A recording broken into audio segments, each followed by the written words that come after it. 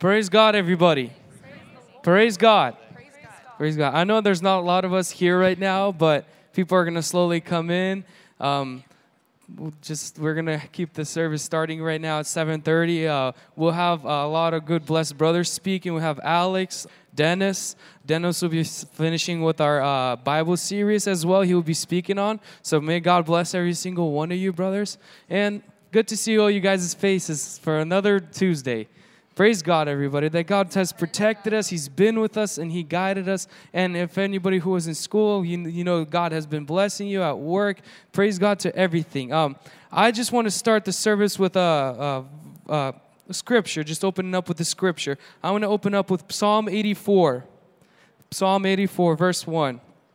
How lovely is your tabernacle, O Lord of hosts. My soul longs, yes, even faints, for the courts of the Lord. My heart and my flesh cry out for the living God. Even the sparrow has found a home, and the swallow a nest for herself, where she may lay her young. Even your altars, O Lord of hosts, my King and my God.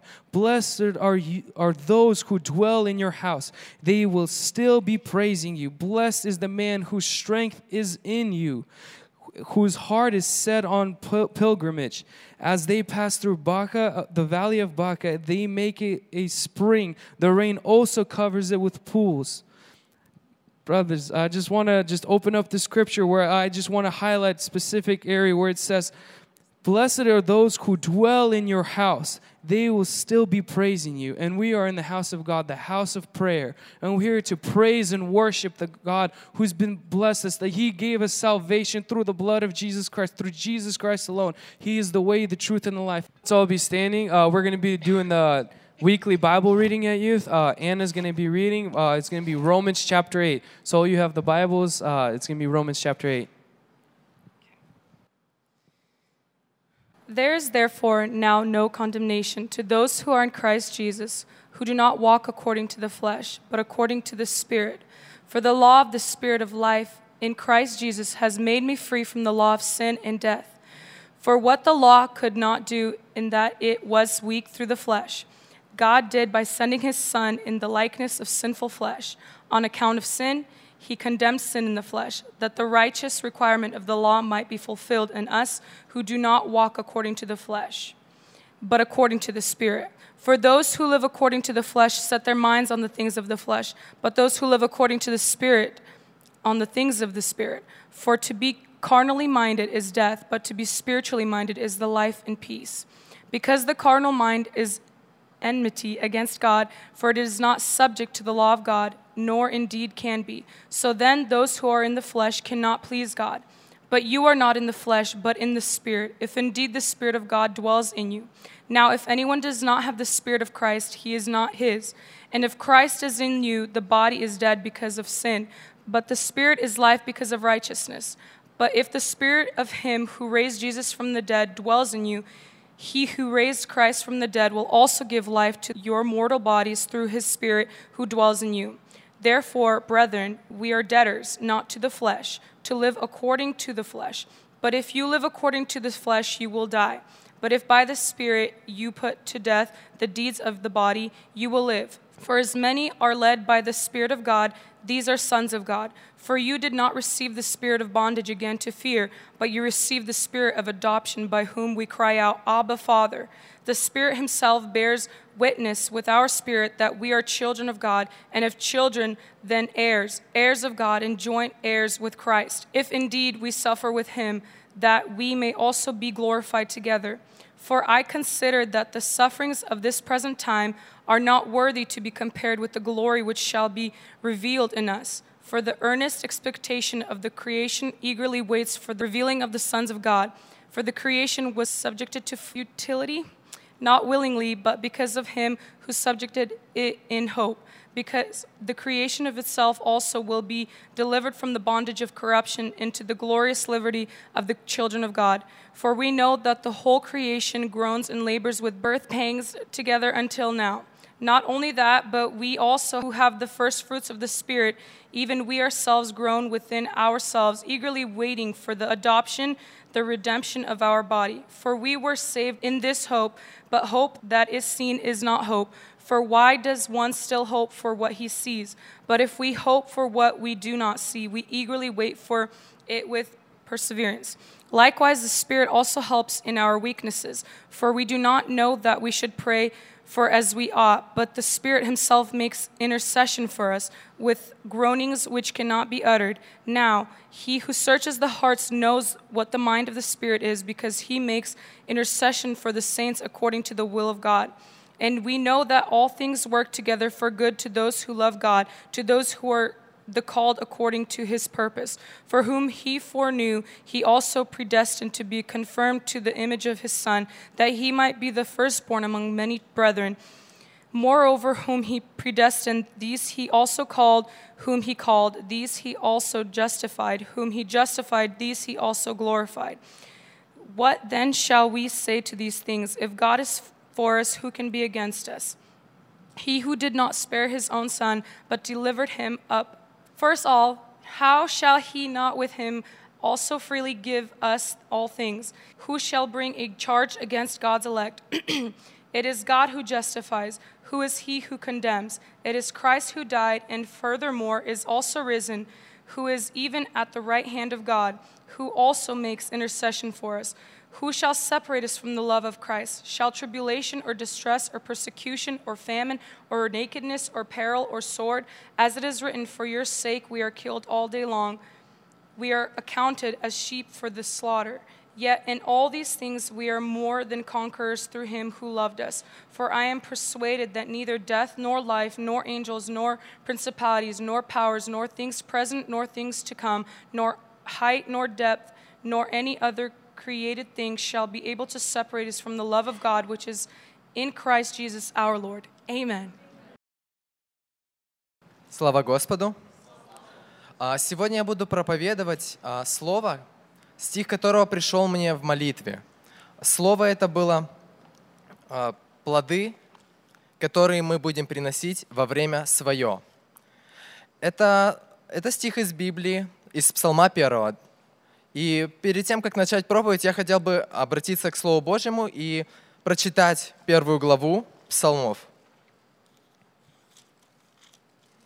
Псалом Давида. «Блажен муж, который не ходит на совет нечестивых и не стоит на пути грешных, и не сидит в собрании развратителей, но в законе Господа воля его, и о законе его размышляет он день и ночь.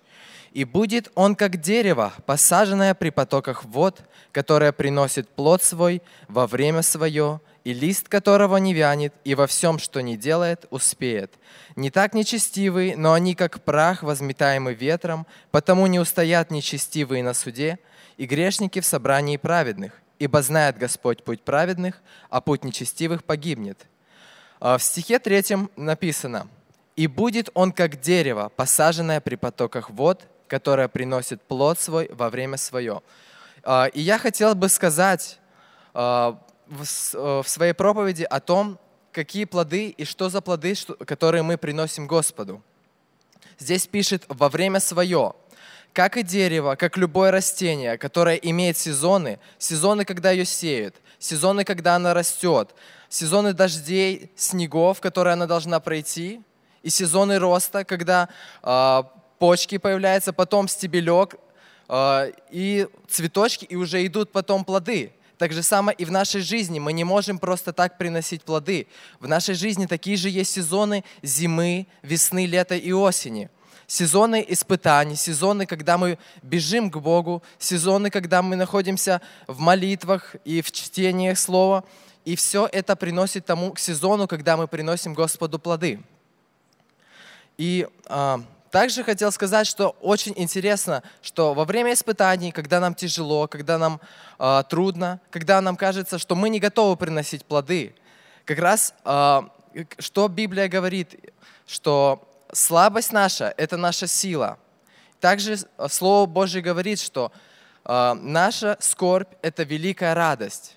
И давайте обратимся к Слову Божьему, 1 Коринфянам, это будет 1 глава, с 27 стиха.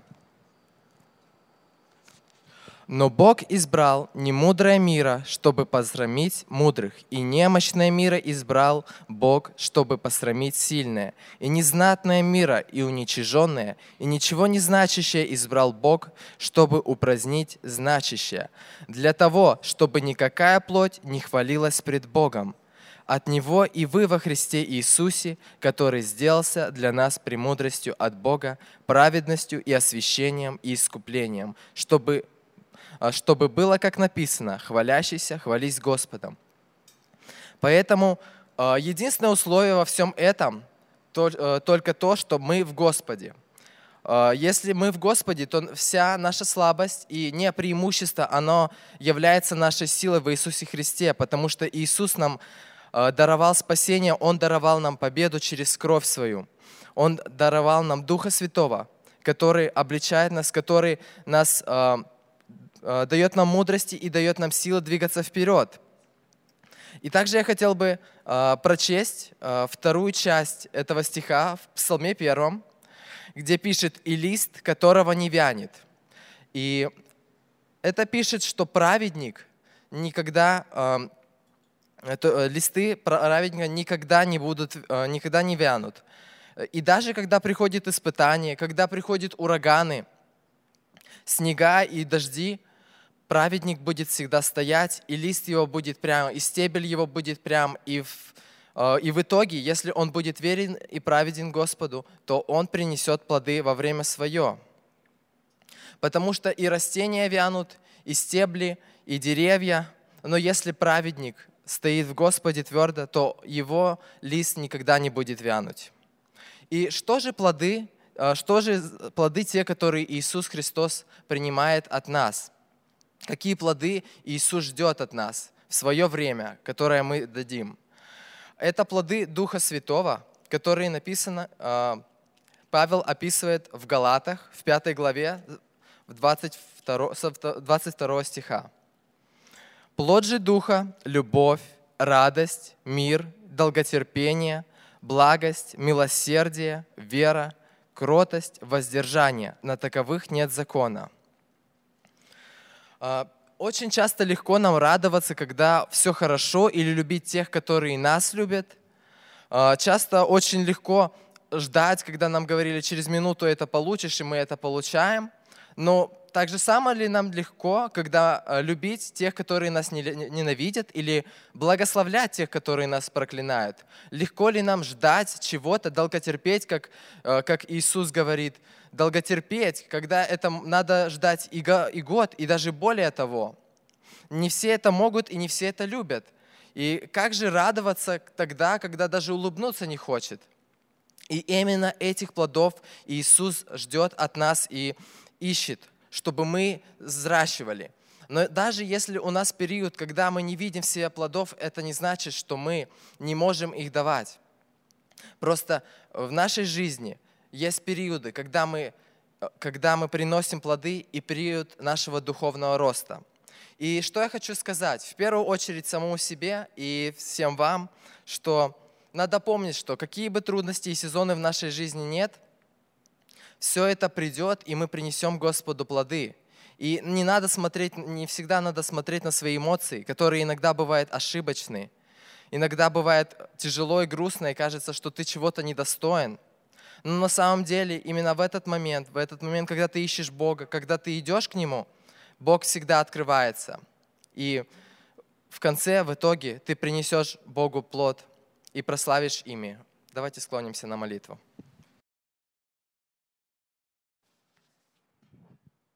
Praise God.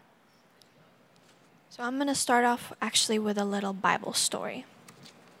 This is found in 1 Samuel, and I don't have a specific verse I want to read from here. I just kind of want to go through this story and how it really helped me, and how it kind of like, I found this poem just randomly in my brother's room. I don't know how it got there, but I'm reading it to you guys today, and I know God really wanted to speak to you guys through this, and I hope it touches your hearts and just encourages you.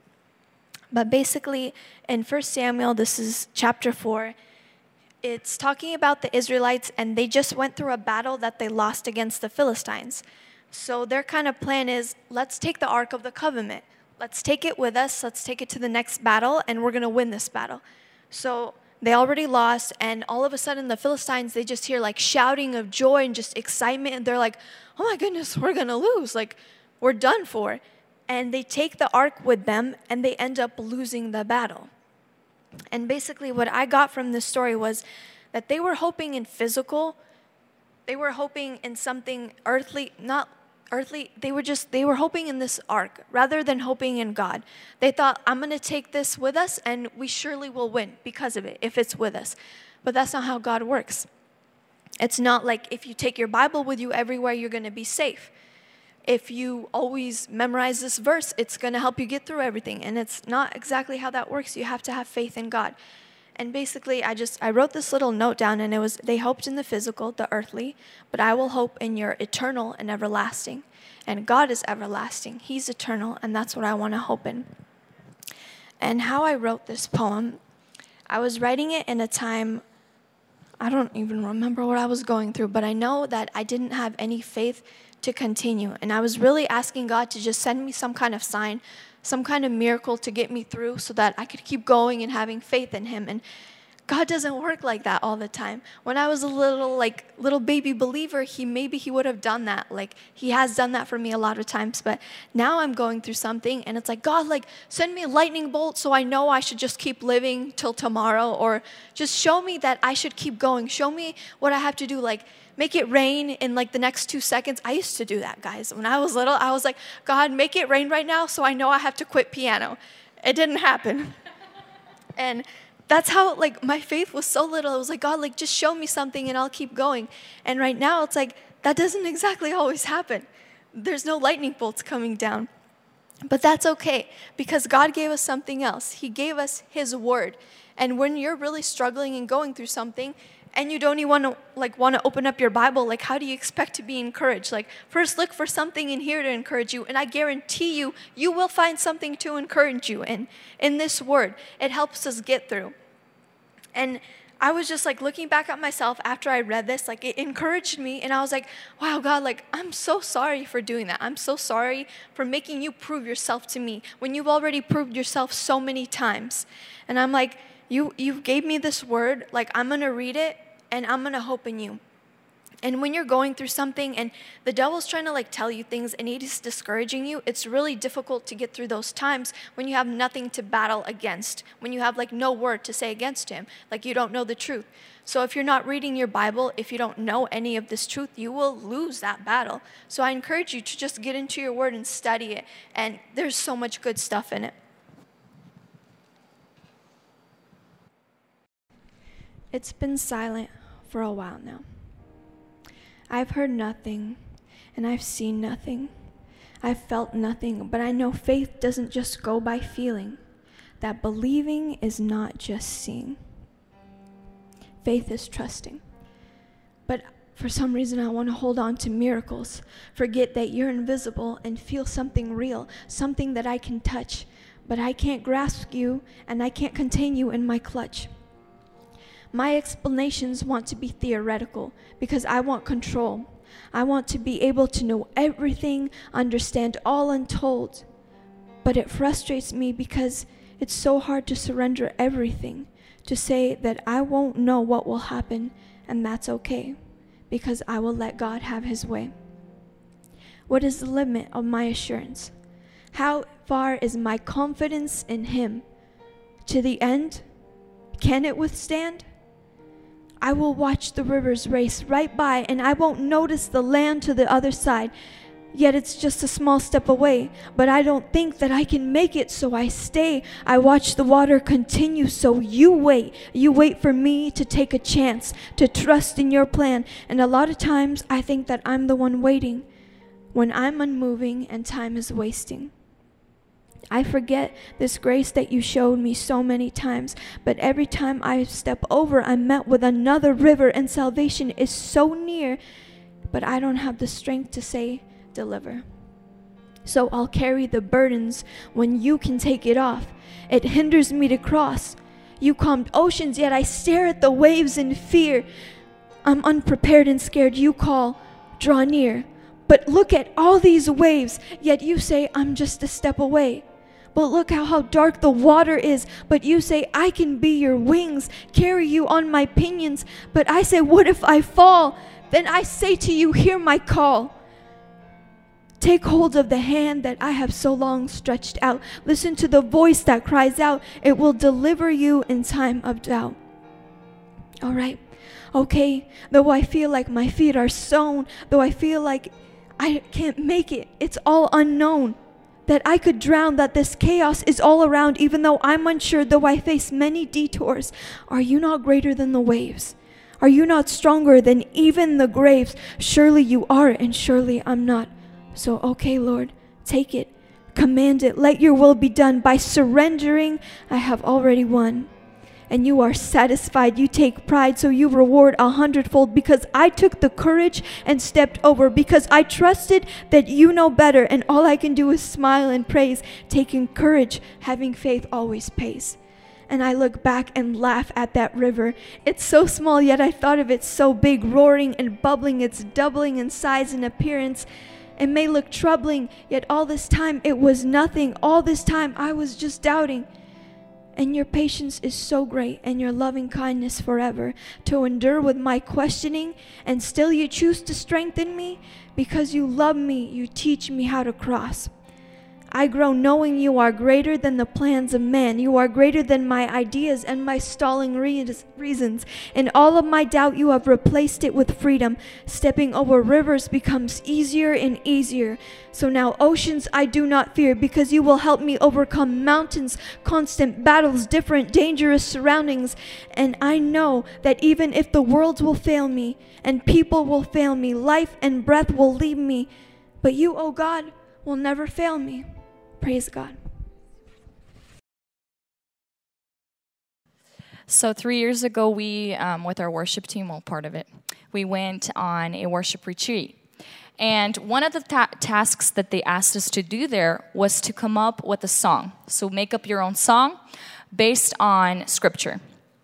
And we have a wonderful songwriter, guys, right here. Teamwork, but majority is her. So this year when we went, we came up with a new song, and so we would like to share that with you guys as well.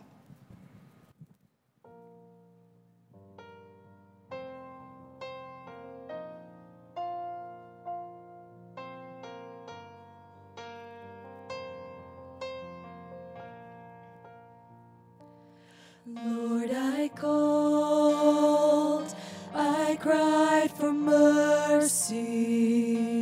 Hear me, Lord, be my help. What is gained if I am silenced?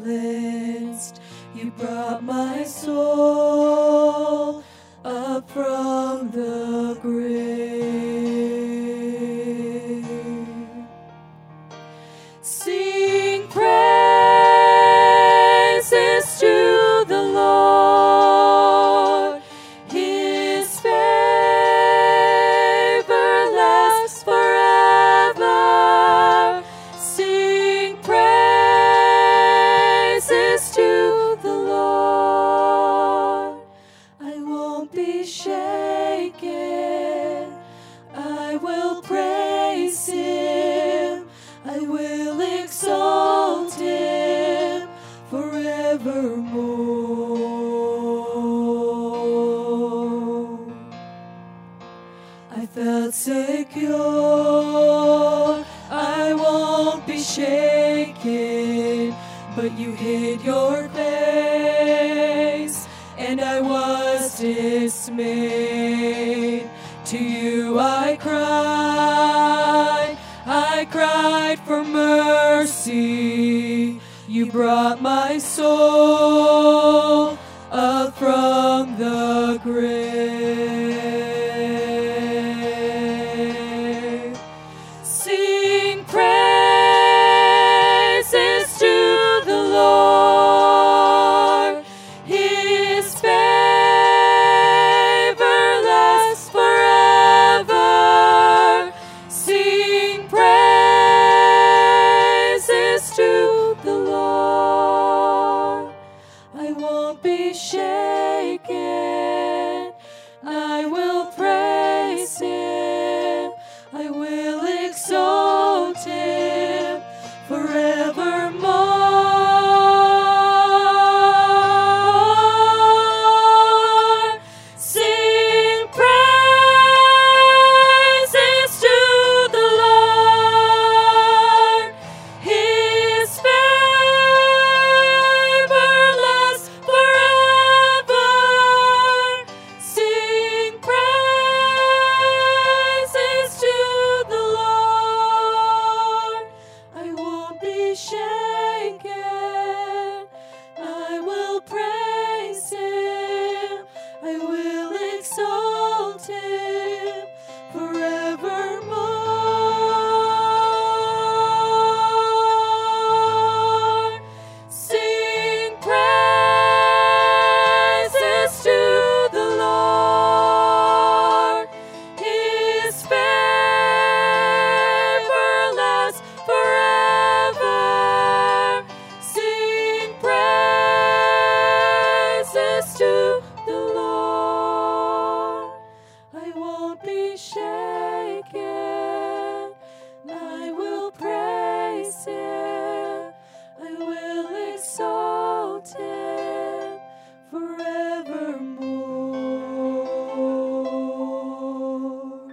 Praise God. I hope you guys don't get like a little too comfortable. I was kind of hoping we'd all stand up and have a short prayer again, if that's okay. Lord Father, we thank you for this day that you've blessed us with. Lord, you see, this fellowship series is coming to an end, and tonight we're going to look at God is life. And I pray, Lord, would you bless this service, my God? I know that you've already blessed it, God. Through the worship, through the praise, and through the previous words that were said, you've been speaking to our hearts, my God. And I ask, Father, would you cleanse me, Father? Would you cleanse all of us here, Lord? And would you prepare us, Father, as we look into your word, as we finish this first epistle of John, Lord God, would everything be done in your mighty name we pray. Amen. And so as was said earlier, on this evening we are finishing the series that we started at the beginning of the month. And this series is called Fellowship with God. And as you know, we had the introduction with Alex Slobodyanik, and then we had Andy Ivansov do God is Light. We had our brother Dennis Todarashko do God is Love. And tonight we're going to look at God is life. But before I get into that, I'd really like to do like a little quick summary, because I know one preacher said it like this: it's not that we don't know enough, it's that sometimes we could just forget what we already know. It's not that we need someone to teach us something new, sometimes we just need to remember what it is that we have forgotten. And so Andy, when Andy spoke, he spoke on God is light. And some of the things he said were this: we Christians walk as people who are awake and not asleep. We are Christians that walk enlightened and not darkened. We are Christians that are clean, not unclean. And he said, when we have fellowship with a God of light, as we draw closer to that supreme light and perfection, we will see more and more of our own imperfections. As we draw closer to this spotlight we know as God's Word, we see more and more of the specks that are in our own lives. And at the very end, Andy shared the story. It was a very tragic story about that young baby, Sterling, and how the parents neglected that child and how that child ended up dying. And Andy finished by saying the world hated the light. The scripture says the world has hated the light and loved darkness, because when you go into the light, you are exposed. And when you go into the light, your sins are brought to light. And so the world has hated the light. But we have loved the light, because this light has been our hope and salvation. Dennis Todarashko continued by saying, God is a God of love, and so it is unnatural for a Christian to not love as well. Because we have been given a new nature, it is unnatural for us to not walk in love, because God is love. Not only is it unnatural for us to not love, it is unnatural for us to hate one another. If we hate one another, the Bible says you have been deceived, you've deceived yourself, you are walking in darkness. He also said that we are children of God. Throughout the epistle, we are reminded that we are the children of God, and that the children of God do not practice sin. We are not perfect. We still sin, but we do not practice sin. Our lifestyle is no longer one of sin. Our lifestyle is that of righteousness. He also said something that I really enjoyed. He said, and he was quoting the scripture, he said, "The righteous man is bold as a lion." And so the only reason why you may not be bold in your Christian walk is because your conscience has been stained with sin. If you have been guilty of sin and you have been convicted of something that you have done and you have not confessed it, not only will you not be bold as a lion, you will run from everything and anything, and you will walk in fear and doubts, and you will not have any faith in God. And so today, we're going to finish by looking at God is life. And so to have fellowship with the God of life, we must possess His quality of life. I'll repeat that again. To have fellowship with the God of life, we must possess His same quality of life. And I want to very quickly read from 1 John chapter 5. This is 1 John chapter 5, verse 11 and 12. We're going to look at exactly what does this life look like. This is 1 John chapter 5, verse 11 and 12. And this is the testimony, that God has given us eternal life, and this life is in His Son. He who has the Son has life. He who does not have the Son of God does not have life. I want to take a little moment here to say this. The gospel of Jesus Christ is one that is very exclusive. It is one that commands exclusivity. There is no other life. There is no other hope. There is no other salvation. There is nothing else for you anywhere but in Jesus Christ. You will only obtain life in the Jesus Christ that is the one we know from this Bible. We were reading, if you recall, when Dennis was speaking on God as love, that if someone rejects Jesus Christ, if you do not accept Jesus Christ as the only Son of God, as the Messiah, as the one who came in the likeness of flesh, you are anti-Christ. If you do not accept Jesus Christ, you are anti-Christ.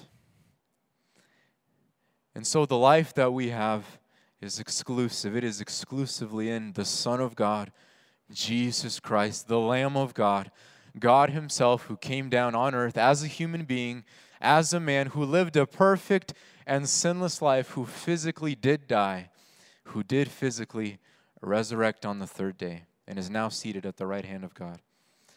Amen. And so, not only do we have this exclusivity in Jesus Christ, but if there was any other hope,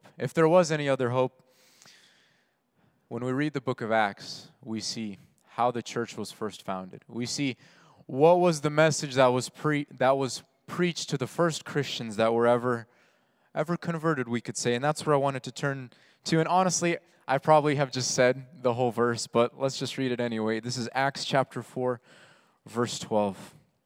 And it's what I was saying just now, but we'll read it anyway because it's the Word of God. Acts chapter 4, verse 12, it says, "Nor is there salvation in any other, for there is no other name under heaven given among men by which we must be saved." If there was any other hope, if there was any other name, we would have known. But there is only one name, and that is Jesus Christ. And so as we've been reading this epistle of 1 John, we've seen what a Christian should look like, have we not? Throughout this series, we've seen God is a God of light. A Christian will walk in light. The Christian will not walk in darkness. He will have fellowship with God. He will stay away from loving this world. We have looked at a Christian will love because God loves. He will not hate his brother. He will treat his brother in love. And as we've been going through this epistle, I've been hoping that we have not been looking at this epistle as a you must do this, as you must do this if you want to be a Christian type of a deal. This epistle is not saying that. This epistle is not saying to you, if you wish to be a Christian, you must do these things. This epistle is not saying, well, if you could just love some more, then you would be okay. Or if only you could just separate some more from the world, you would be okay. If you leave this service saying to yourself this, God is a God of light, God is a God of love, God is a God of life, I need to try harder. If you walk out of here saying that, then you've missed the point. If you leave this service saying, I must love more, I must walk in light, I must forsake the darkness, I need to dwell in church more, I need to start attending church more, and you kind of turn this into something that you need to do, you've missed the point. This epistle of 1 John has been saying, if you are a Christian, you will do these things. If you are a Christian, you will separate from the world. If you are a Christian, you will walk in the light as God is in the light. If you are a Christian, you will love because God has loved you. If you are a Christian, you will have life because God has life. This is not a checklist for you to say, I need to try harder. Please do not leave this place saying, I need to try harder. This epistle is saying, these are the things that you will naturally do. These are the things that a Christian naturally does. These are the things that a Christian does not naturally do. This is what this epistle has been all about. It is not of perfection, of course. It's about direction. We will never perfectly do everything correctly, but it is about direction. Are you practicing a lifestyle that is categorized by sin? Are you in habitual practicing sin, or are you practicing righteousness? That's what this epistle is all about. And so I wanted to finish 1 John chapter 5. And we're going to look at verse 18 down to 21. There's something very important at the very end of this chapter that I wanted to touch on. If you guys were thinking that, we finished the series so quickly. That's not what's happening. There's something at the end of the chapter, that I wanted to focus on. But let's go back to 1 John chapter 5. Verse 18 going down. And it says this, we know that whoever is born of God does not sin. Once again, this is practicing sin we're talking about. But he who has been born of God keeps himself, and the wicked one does not touch him. We know that we are of God, and the whole world lies under the sway of the wicked one. And we know that the Son of God has come and has given us an understanding that we may know him who is true. And we are in him who is true, in his Son, Jesus Christ. This is the true God and eternal life. You knowing Jesus Christ is eternal life. You having Jesus Christ is eternal life. There is nothing more than to know the Son of God, to be called eternal life. When you are in heaven, you will know you are there because you will know Jesus Christ. When you are in heaven, you will know because Jesus Christ will be there with you. You will be in fellowship with him perfectly. This is eternal life. It is true that in heaven we will no longer hunger. We will never thirst again. The sun is not going to scorch us.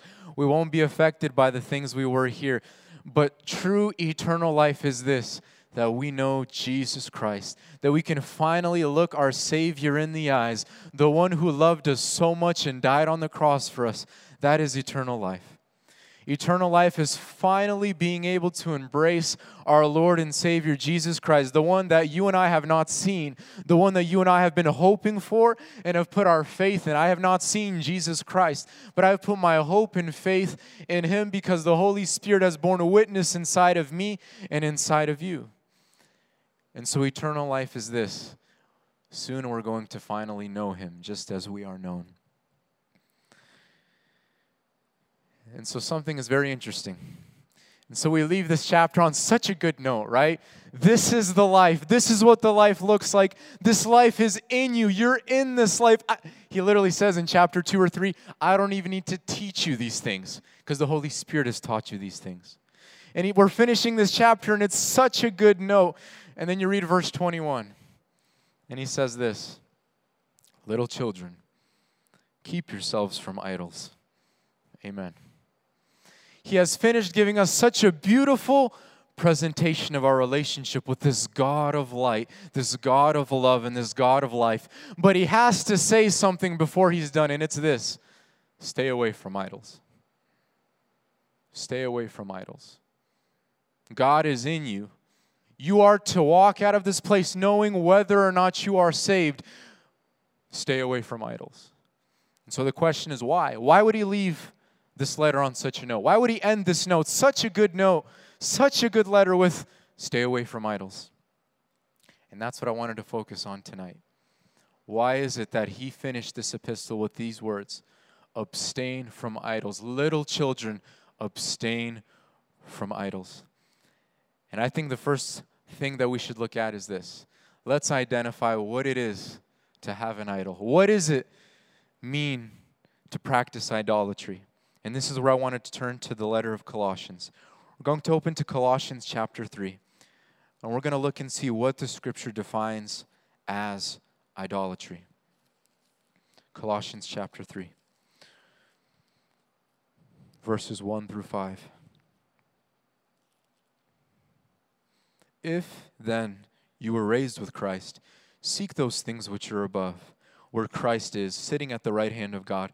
Set your mind on things above, not on things on the earth, for you died, and your life is hidden with Christ in God. When Christ, who is our life, appears, then you also will appear with him in glory. He's saying, since you have been raised with Jesus Christ, you have been joined to his spiritual death at the cross. You have been spiritually joined with him in the tomb, and you're spiritually joined with him at his resurrection. Stop thinking like you've used to been thinking. Stop concerning yourself with the things that you have been concerning yourself. Now that Christ is in heaven, you too spiritually join your mind with Christ in heaven and think of the things that are above, not the things that are down here. And he's saying in verse 5, therefore, knowing all these things, put to death your members which are on the earth, fornication, uncleanness, passion, evil desire, and covetousness, envy, which is idolatry. Envy is idolatry. Covetousness is idolatry. When you say, Lord, I need more, that is idolatry. When you say, God, I really want this. I really, really, really want this thing that I don't have yet. I see my brother or sister has it. I really want it, God. Lord, you've blessed this brother or sister so much. Lord, I need that. Why haven't you given that to me? God, if only I could sing as well as that brother or that sister. Father, why haven't you given that to me? When you do this, you have committed idolatry. When you have shown envy, when you have coveted something that God has not given you, you have committed idolatry. You have made that an idol in your life. When you say, Lord, the job that brother or sister has is better than the job that I have. Lord, the degree that brother or sister has is better than my degree.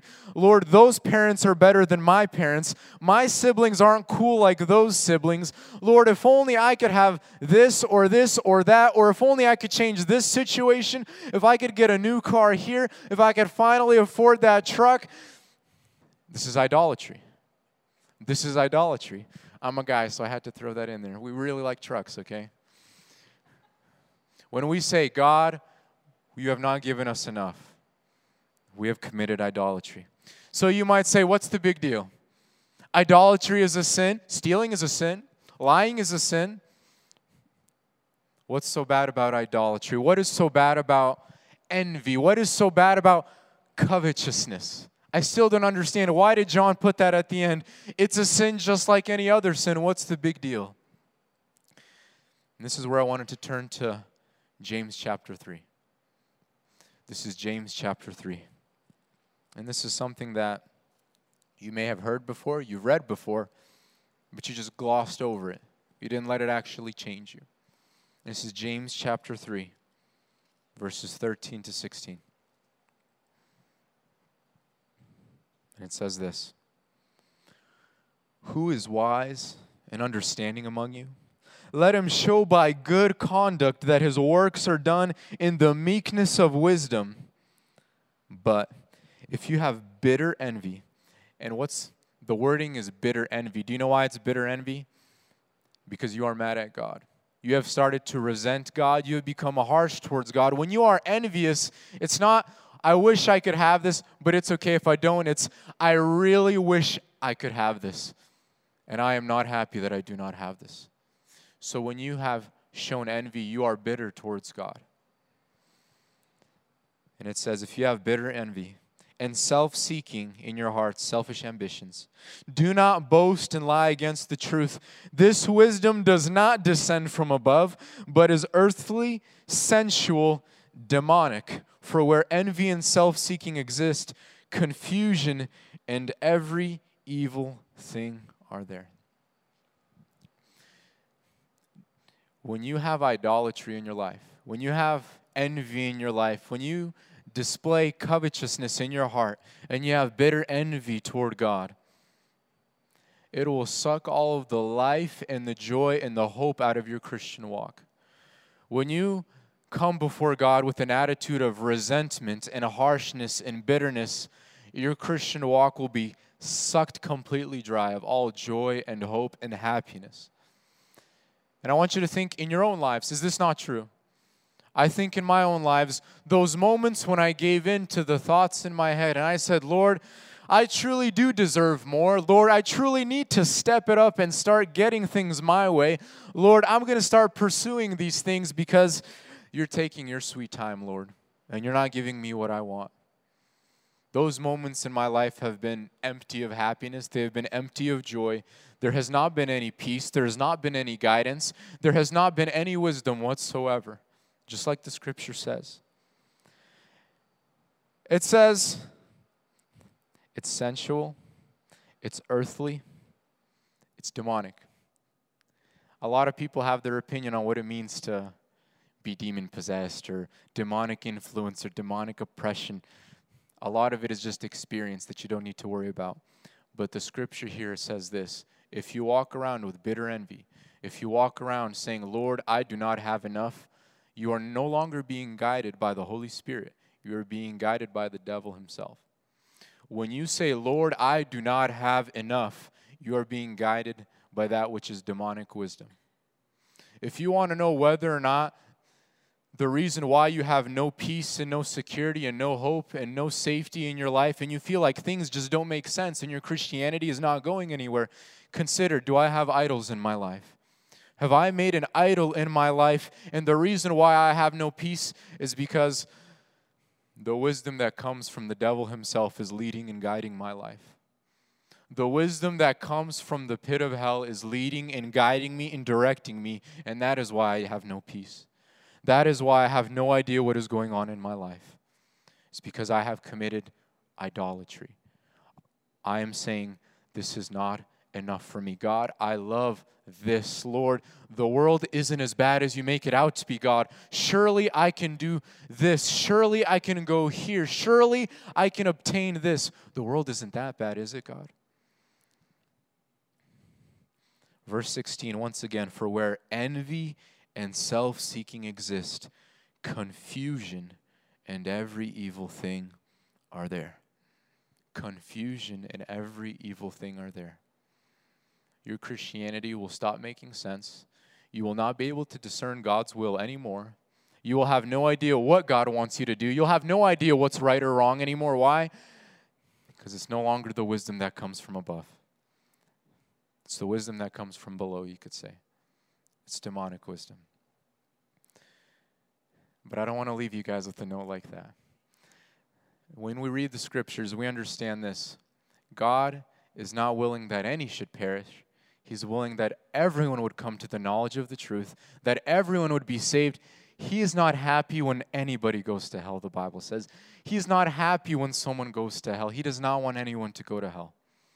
He wants all of us to have eternal life. He wants all of us to know Jesus Christ. He wants all of us to have Jesus Christ. And there's this verse I read. It was in the Old Testament. Sometimes as you read the Old Testament, you'll catch a gospel message here and there, because that's how God is. God is the same yesterday, today, and tomorrow. And even in the Old Testament, he was sharing the gospel here and there. And this is found in the book of Isaiah chapter 50. I want to read it very quickly, because the attitude that we have when it comes to life is very well summarized in this verse. Because for us to have a fellowship with the God of life, we need to have his same quality of life. What does God require from me and you to be given this life? What does God ask from each and every single one of us to obtain this awesome and amazing life? What do you and I need to do to obtain this resurrection, this holiness, and this love? What is it that we need to do? This is Isaiah chapter 50, verse 10 and 11. And it says this: Who among you fears the Lord? Who obeys the voice of his servant? Who walks in darkness and has no light? Let him trust in the name of the Lord and rely upon his God. Look, all you who kindle a fire, who encircle yourselves with sparks, walk in the light of your fire, and in the sparks you have kindled, this you shall have from my hand. You shall lie down in torment. I want to read verse 10. Who among you fears the Lord? Who obeys the voice of his servant? Who walks in darkness? Who here can say, Lord, I walk in darkness. Lord, I need your help. I need your light. I cannot see. I am blind. I am wretched. I need you, Lord. Let him trust in the name of the Lord and rely upon his God. But we have another group of people. And these people were the Pharisees. And they said, and he says this to those people: Look, all you who kindle a fire, who encircle yourselves with sparks, walk in the light of your fire, and in the sparks you have kindled, this you shall have from my hand. You shall lie down in torment. Jesus was talking to the Pharisees. He had healed that man. Do you remember the man who was blind? He healed him. And he was saying to the Pharisees, you guys think you see. And because you think you see, you are blind. If you were blind, you would have no sin. But because you think that you can see and you think that you have a light, you are in sin. I have blinded you. He says, I have blinded you. You have been blinded. It was read what? God has chosen the foolish things of this world to put to shame the wise things of this world. The Pharisees were looking at everyone around them and saying, you don't have the light, you don't have the light, you don't have the light, you're blind, you're blind, you're blind. What did he say to the person who was healed? He was blind, he was healed, and he said to them, Pharisees, don't you know God would never work through a man like Jesus Christ unless it was God's will? They said, you're teaching us, you were born in sin and you are teaching us. They were putting everyone down and saying, all of you are blind. We are the only ones who can see. We can see by our light. And what happened was they were making their own righteousness. They had their own self-righteousness, and they were coming before Jesus with their own self-righteousness, saying, look at this light that we have. We have it all figured out. And Jesus is saying to them, because you think you have it figured out, I will not allow you to actually see your true state. Because you think that you see, because you think you're walking in light, the reality is you're walking in darkness and you are blind. But if you will submit to God and you will say, Lord, I am blind. Lord, I am in darkness. I have been in darkness. I am walking in darkness. I trust in your light. I trust in your Son, Jesus Christ. I trust in the finished work of the cross. If I will trust and rely and hope in God, He will forgive me. He will restore me. And then He will open my eyes. And then I will truly see. But if I say, Lord, I have my own light. Lord, I have my own kind of form of Christianity. I figured it out. Do some good stuff. Don't do too much bad stuff. Make sure you come to church once a week. You don't want to be too good. That's a little bit legalistic right there. I could still do some of these few things. And if I can just kind of make this all fit together, and if I can just, I tithe the 10%. Don't forget, I'm giving you 10%. I'm giving you the first fruits. And you've created your own little campfire and your own little sparks you got shooting out. And you're saying, I can see just fine. The Lord says, you see nothing. You are blind. But if you can say, Lord, I am in darkness. God, there is nothing that I could do. I am blind. I need you to send a light. I need your light, Jesus Christ. Then God promises that He will send the Holy Spirit. And that this life that Jesus Christ had, this Holy Spirit, will come and enter into your heart. And that you too will have this quality of life. When you read the first epistle of John, you won't be saying to yourself, man, I really need to start loving more. Man, I need to start separating from the world more. I just need to start working harder. You'll be reading it and saying, Lord, I thank you that by your Holy Spirit, you have been doing these things in my life naturally, Lord God. Lord, you have not had to force me to love my neighbor. Your Spirit makes me love my neighbor. My God, I don't need anyone to manipulate me to separate from the world and from the culture. Your Spirit inside of me groans to stay away from this culture. The Spirit that's inside of me wants nothing to do with this world. I don't need anyone to manipulate me to stay away from the world. I don't want to be in the world. I have a new nature now. My nature wants to be with the God of light, the God of love, and the God of life. No one has to force me to do these things. But if I have idols in my life, if I say, Lord, this Christian walk wasn't really what I thought it was going to be. And Lord, you've been blessing these people, and I really wish that was me right there. I really wish I could just have this or that.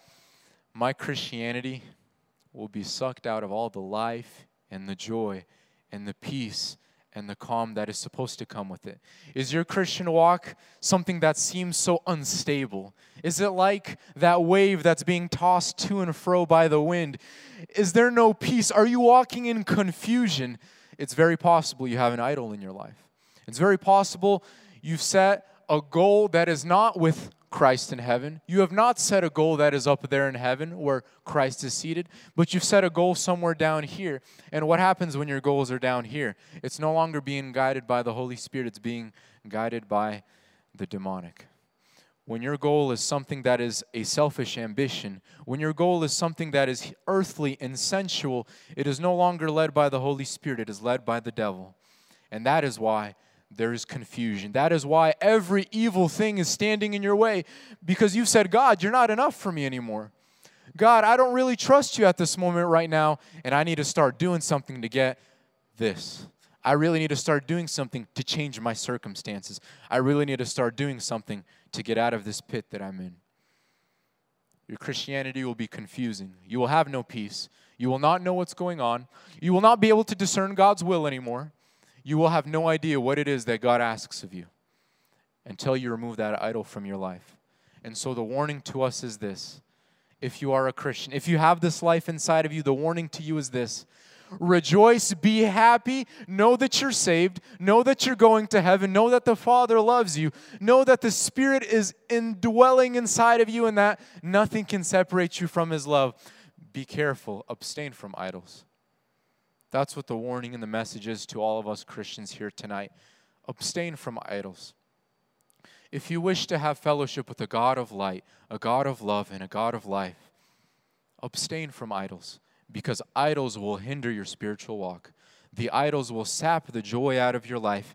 It'll bring your Christianity to confusion, to a lack of peace, a lack of hope. You'll have no idea what's going on. But the second you put all the trust in the Lord, the second you say, God, I'm walking in darkness.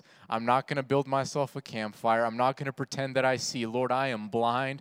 I am wretched. I need you. Then I will have my eyes opened. I will finally see, and I'll be able to walk with this God of light, this God of love, and this God of life. Amen? Let us all bow in prayer.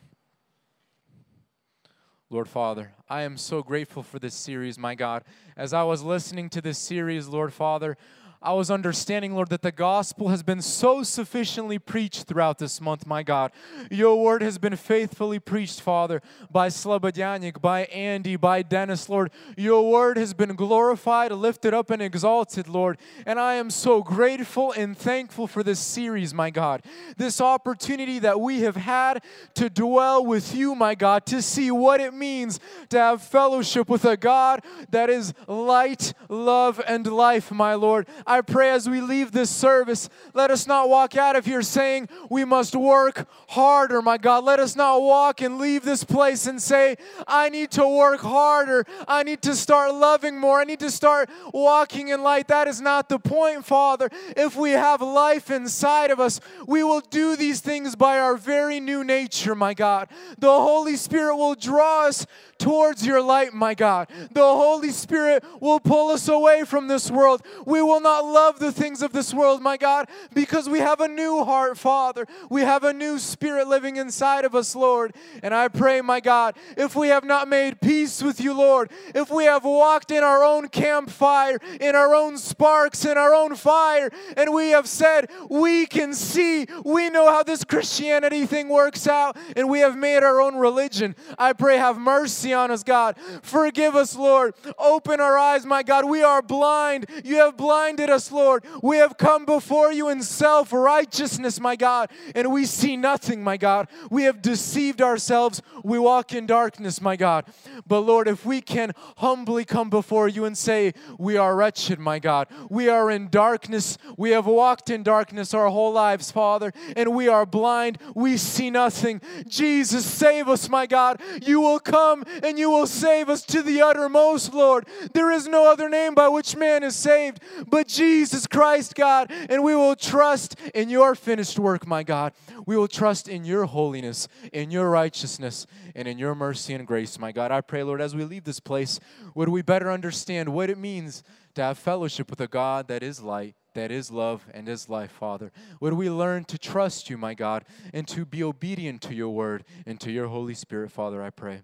And I ask you, God, in the name of Jesus Christ, speak to us, God. If we have not repented, Lord, if there are those in this place, my God, who have been okay, Father, with their Christianity. They've been okay, Lord. They've been walking in confusion, Lord. They don't realize it, but their whole life has been guided by the devil. The wisdom that's been guiding their life is demonic. They've set up idols, my God. They've envied things that do not belong to them, and they've said that you are not enough. Have mercy on us, God.